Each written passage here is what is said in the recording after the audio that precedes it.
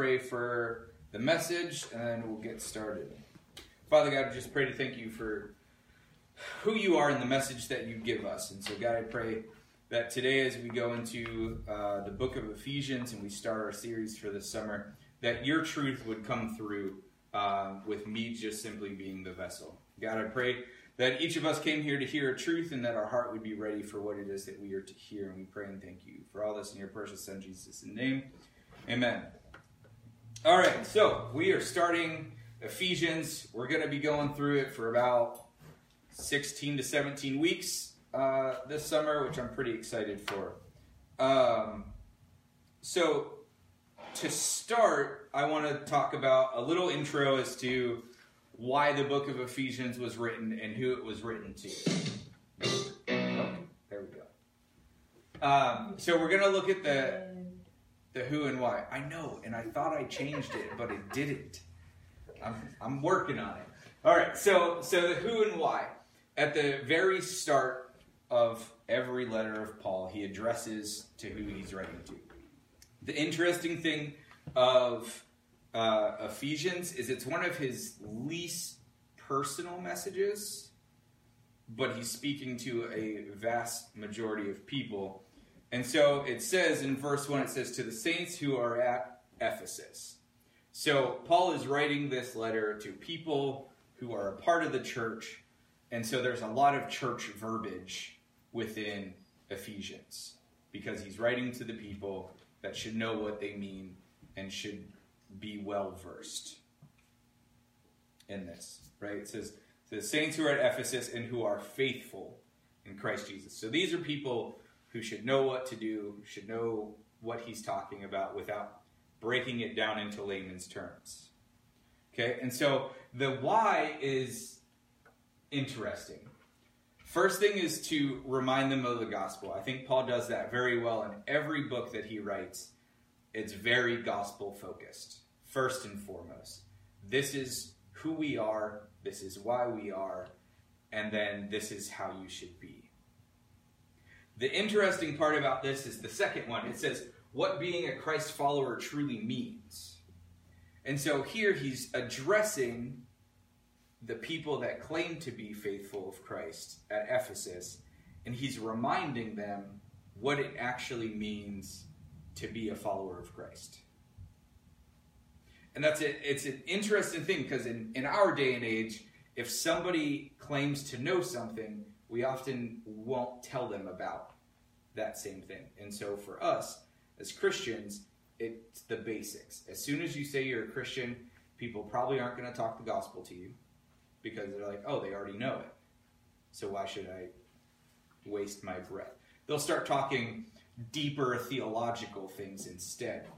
And I had an interesting conversation with a guy yesterday that I want to, it sets this up really, really nicely. He made a post on a website about how he hates non-denominational Christians. I was like, okay, why? He was like, because they don't think for themselves. I was like, okay, that's a broad statement. Let's narrow this down a little bit more. I was like, okay, what does that have to do with anything? I was like, most people in America don't think for themselves. That's just America. We're lazy. Right? And he goes, well, if I ask them if they're Arminian or Calvinist, they can't give me an answer. I was like, you ask anybody that, they're not going to give you an answer, because they don't care to dig in that deep, and it doesn't matter. And then he kept going on and on about how people don't know if they're continuists or secessionists and all these deep theological things that he thinks matters. And I'm like, guy, that is separating what the church is meant to be. And he comes from a very knowledgeable background, and he just kept focusing on these theological debates. And I asked him a question. I was like, what was it that Christ was focused on? Was it theology, or was it loving people to build his kingdom? And he was like, well, there had to have been theological debates amongst the disciples, because you can't have a group of people believe the exact same thing. I was like, wrong. You can. I was like, Jesus says a house that is divided can't grow. And if the 12 disciples were divided, then we wouldn't be here today. That growth wouldn't have happened. And we kept going through, and he kept reverting back to the fact that he didn't like how Christians who claim to be Christians didn't argue theology more often. And so finally I just stopped the conversation. I was like, look, this is clearly not going anywhere. I'm not going to feed into this anymore. But I left him with a challenge. And I was like, I challenge you to focus on what God focuses on, or what Christ tells us to focus on, rather than theology. And he had a rebuttal, and he said, if we look at Paul, who is our model for today, we see theological debates. And I thought that was an interesting point, especially going into Ephesians, because here Paul is addressing people that claim to be Christians, that claim to be faithful in Christ, and he's not arguing theology. This is what God focused on, so do it. And that's the book of Ephesians. And so it's really cool how that came about. And so Paul focuses and speaks emphasis into the fact that even though these are people that claim to be faithful and claim to know who Christ is, they still need to know the gospel or be reminded of the gospel, because we lose sight of that in life after a while, right? Anything that we do, you don't ride a bike for a long time, right? You go back and you're like, crap, how do I do this? And then the saying, well, it's like riding a bicycle. It's super easy. You just start doing it. But you have to be reminded of doing that at first, right? And so there's things in life that are so simple that they just kind of fall to the wayside, and we forget to think about them or to have them being the forefront of our mind. And so the book of Ephesians is Paul bringing the gospel back to the forefront of the people of Ephesus, their mind. And so today, we're going to break down, we're only going 1 through 14, half the chapter, and looking at what it is that Paul has to say to the people. So we'll go ahead and start reading. It says, Paul, an apostle of Christ Jesus, by the will of God, to the saints who are at Ephesus, who are faithful in Christ Jesus. Grace to you and peace from God our Father and Lord Jesus Christ. Blessed be the God and Father of our Lord Jesus Christ, who has blessed us with every spiritual blessing in the heavenly places in Christ, just as he chose us in him before the foundation of the world, that we would be holy and blameless before him. 5 through 9 says, in love, he predestined us to adoption as sons through Jesus Christ to himself, according to the kind intention of his will, to the praise of the glory of his grace, which he freely bestowed on us in the beloved. In him we have redemption through his blood, the forgiveness of our trespasses according to the riches of his grace, which he lavished on us. In all wisdom and insight he made known to us the mystery of his will, according to his kind intention, which he purposed in him. 10:12 says, with a view to an administration suitable to the fullness of the times, that is, the summing up of all things in Christ, things in the heavens and things on the earth. In him also we have obtained an inheritance, having been predestined according to his purpose, who works all things after the counsel of his will, to the end that we who were the first to hope in Christ would be to the praise of his glory. In him you also, after listening to the message of truth, the gospel of your salvation, having also believed, you were sealed in him with the Holy Spirit of promise, who is given as a pledge of our inheritance, with a view to the redemption of God's own possession, to the praise of his glory. Okay, so the first thing that I want to point out is he mentions Jesus, God, or the pronouns he, him, his, or himself a lot, right? So we can clearly see Paul's focus in this section of Scripture is the Trinity, God in Christ, right? It's a total of 36 times in 14 verses. That's more than twice per verse that he references God, Jesus, or one of the pronouns. That's a lot, right? So there's a big focus on who God is and who we are to him in this section. And at one point he says the message of truth. And so the question that I want to look into today is, what is the message of truth? He goes on to say, it's the gospel of your salvation. in verse 13. But the message of truth is simply the gospel. And so today what we're going to do is we're going to look at the gospel from before, during the transitional period, and what happens after. And so now we can think back to our lives when we're writing our testimonies or when we're sharing stories with people. There's generally these three parts. There's the before I met God, the transitional part, and then what God's been doing in my life afterwards. Right? And so here, this is Paul kind of saying what God's testimony for us is. The gospel of our salvation. Who we were before in God's view, who we are during the transition, and then who we are after. And so this is really, really encouraging. I was conflicted when at a conference this past semester we heard someone speak on this same section of scripture, and it was a great message. And it was building up hope within ourselves. And when I was looking into writing this, that message kept coming into mind. I was like, I can't steal his material. But it was really hard not to, because it was really good, right?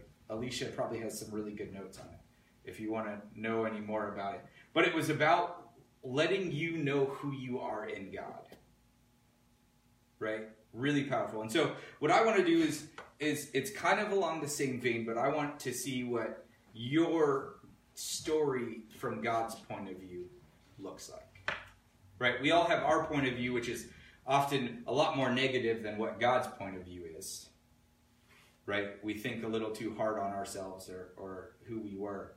And so today I want today to be encouraging and look at what it is that God sees in us, beginning, during, and after. And so to start out, we're going to go verse by verse. In verse 3, right after his intro, it says, "Blessed be the God and Father of our Lord Jesus Christ, who has blessed us with every spiritual blessing in the heavenly places in Christ." So right from the very beginning, we're blessed. Even before coming to knowledge of him, even before anything like that, because he touches base on forgiveness and redemption later. The very first thing he wants people to know and understand is that you are blessed.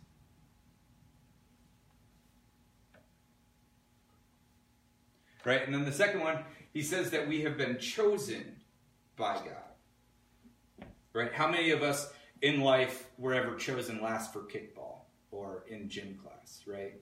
Everyone has those moments. Right? That doesn't feel good. Well, God has chosen us from the very beginning, and he chose everybody. So our God is an all-inclusive God. And so we see that he has blessed us with this position of being chosen from the very beginning. And then we see in verse 5 it says, in love he planned to adopt us. Right? We look at adoption today, a lot of it is out of obligation. You know, stepdads feel obligated to adopt a stepchild. Or parents can't have kids on their own, and so if they want kids, the only way they can is by adopting. Right? Which are both still great things. But here, from the very beginning, it's God loved us so much that he had already planned to do it. He knew that we were going to be separated, and because of his love for us, was already like, all right, you're coming in no matter what. Or I'll give you the option to come. So we see that in verse 5, and then in verse 6, it says that he bestowed onto us his grace. And he did it freely. One of the best acronyms of grace that I've ever heard, and it gets used often, is God's riches at Christ's expense. Right? And so we're getting all of these great aspects of God from the beginning because of Christ. And that's a lot to take in. Right? And so this is before us doing anything at all. We are blessed, chosen, loved enough to be adopted, and get grace bestowed upon us freely. That's a pretty good starting place, right? But the thing about God is God always goes bigger and better. And so the transition comes in, and this is verses 7 through 11, 12-ish, right? And the first thing is that we have this ability to be redemptive because of Christ's blood. So because even though we start out as being blessed and chosen and loved, we choose to go away. But our Father is a loving Father and wants us back, and so gives us a way to come back by the sacrifice of Jesus. Then also in verse 7 it says forgiveness through grace. And so this idea of the redemptive process is what allows us to then be forgiven. Right? We can also say that the repenting of the acknowledgement of what Jesus did allows us to come to forgiveness. Right? And again, it brings up this idea that we are forgiven on the riches of grace.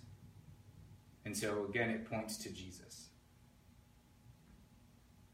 The transitional period of our stories that we share with people, and this story that Paul is sharing to the faithful of Ephesus, is still the focus on you were something before, then Jesus, and that gives you everything else.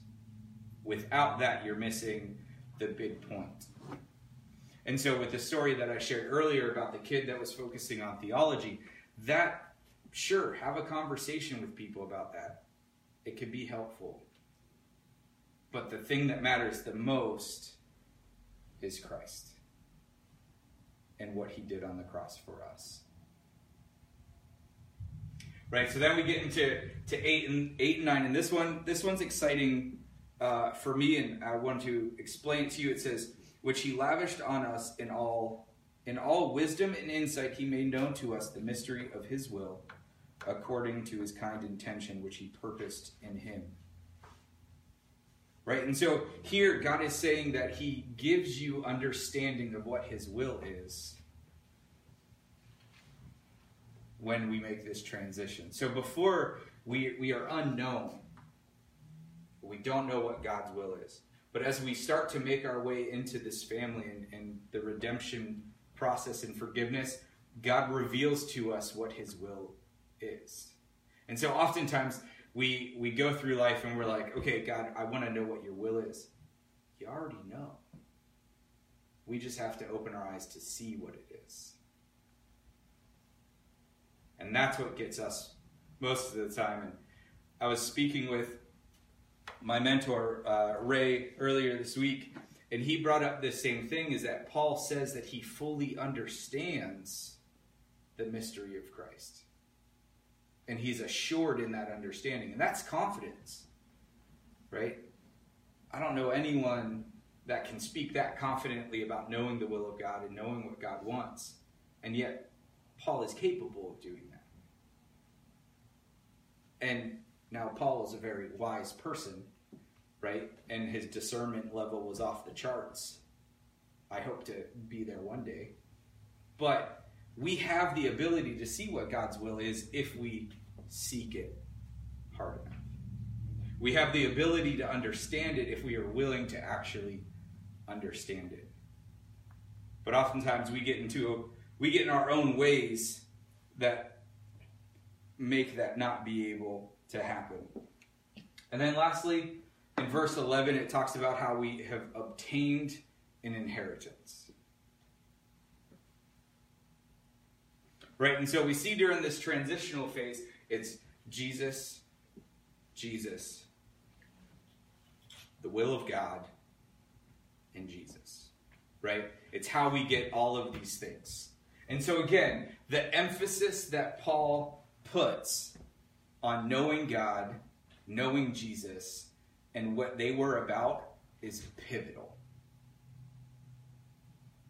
for living as a follower of Christ. And so now the question is, what happens after? After we go through this transitional period, after we accept the sacrifice and become redeemed and forgiven, and we obtain this inheritance, what is that inheritance? Well, in verse 11, we see that we gain a purpose. It says, we have been predestined according to his purpose, who works all things after the counsel of his will. Right? There's a lot of people that go through life aimlessly. Christ gives us a purpose, allows us to see what that purpose is, which is the will of God. We gain hope. We see that in verse 12. It says, to the end that we who were the first to hope in Christ would be to the praise of his glory.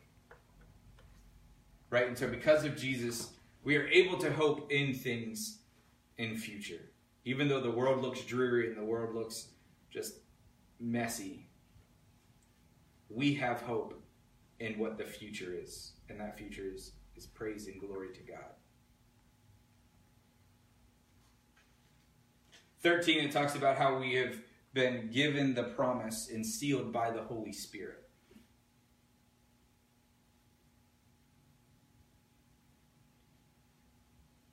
The Holy Spirit is given to us as a pledge of the inheritance. And so he is our seal, he is our mark. Some people call him the receipt, right? I've been redeemed, forgiven. Holy Spirit's my receipt to come back, right? My ticket. Don't want to downplay the Holy Spirit at all, but it was the promise that we see from the very beginning, right? God chose us, and the marking of being chosen was the Holy Spirit.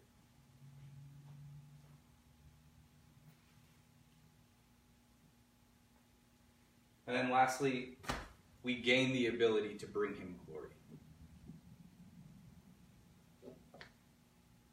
which is exciting. Because life no longer becomes about us, but about God and the kingdom and the family that we are all a part of. So to harken back to the story that I opened up with, when we do things to separate the family, we are acting against what it is that God truly wants. Right? In our day and age, we have all these denominations and sects and different beliefs of Christianity, and they separate us instead of bringing us together. The one thing that's cool about Scripture, and if we look at the gospel, is Jesus was able to bring people together for a common purpose, and that was to love people and to share who God was. And he would do it through stories. It wasn't to sit down and talk about theological debates and to separate people. It was whatever he could to bring people together. When we look at Paul and he goes to all these different areas on his ministry trips, it was never to separate each area, but to bring them all under one faith and into one story that we know as the gospel. And so what I want to end with is why do we think, or why do you think that Paul is so focused on the gospel rather than the little minute things that we focus on today? Right? Sad story, I had a friend, he was about to get engaged and get married to a girl, and they broke up their engagement over predestination or free will. What? Why? You both believe and love Jesus. Why does that matter? But for some reason, as people, we make it matter. Right? We see Jesus use predestined and free will in his words. So they're both there to some level, to some extent. Will we ever know? No. So why argue about it? Why separate the body instead of just being like, hey, That's something we'll never know. But we can love each other. That's what we can do. And we can build the kingdom that way. I can have my own personal beliefs. That's fine. They can differ from you. I'm sure they do in different areas. Right? But my job isn't to separate the body, but it's to unite it. And that's what Paul is getting at here. The thing that unites us is the gospel. And to be reminded of that God chose everyone. God didn't just choose the ones that, are Calvinists or Arminians. He chose everybody. And because of those things, we live a life to glorify God. Let's pray. Father God, we pray to thank you for today and your message and just the gospel. God, without you sending your son and without your love for us, we would never be able to obtain any of it. But you, through your grace and love and understanding that we are broken people, and your love for those types of people is what bring us back together. And so God, as we go forward and approach your table, just pray that we would remember that is an act of love and togetherness, not one to separate us. We pray this in your son's name. Amen.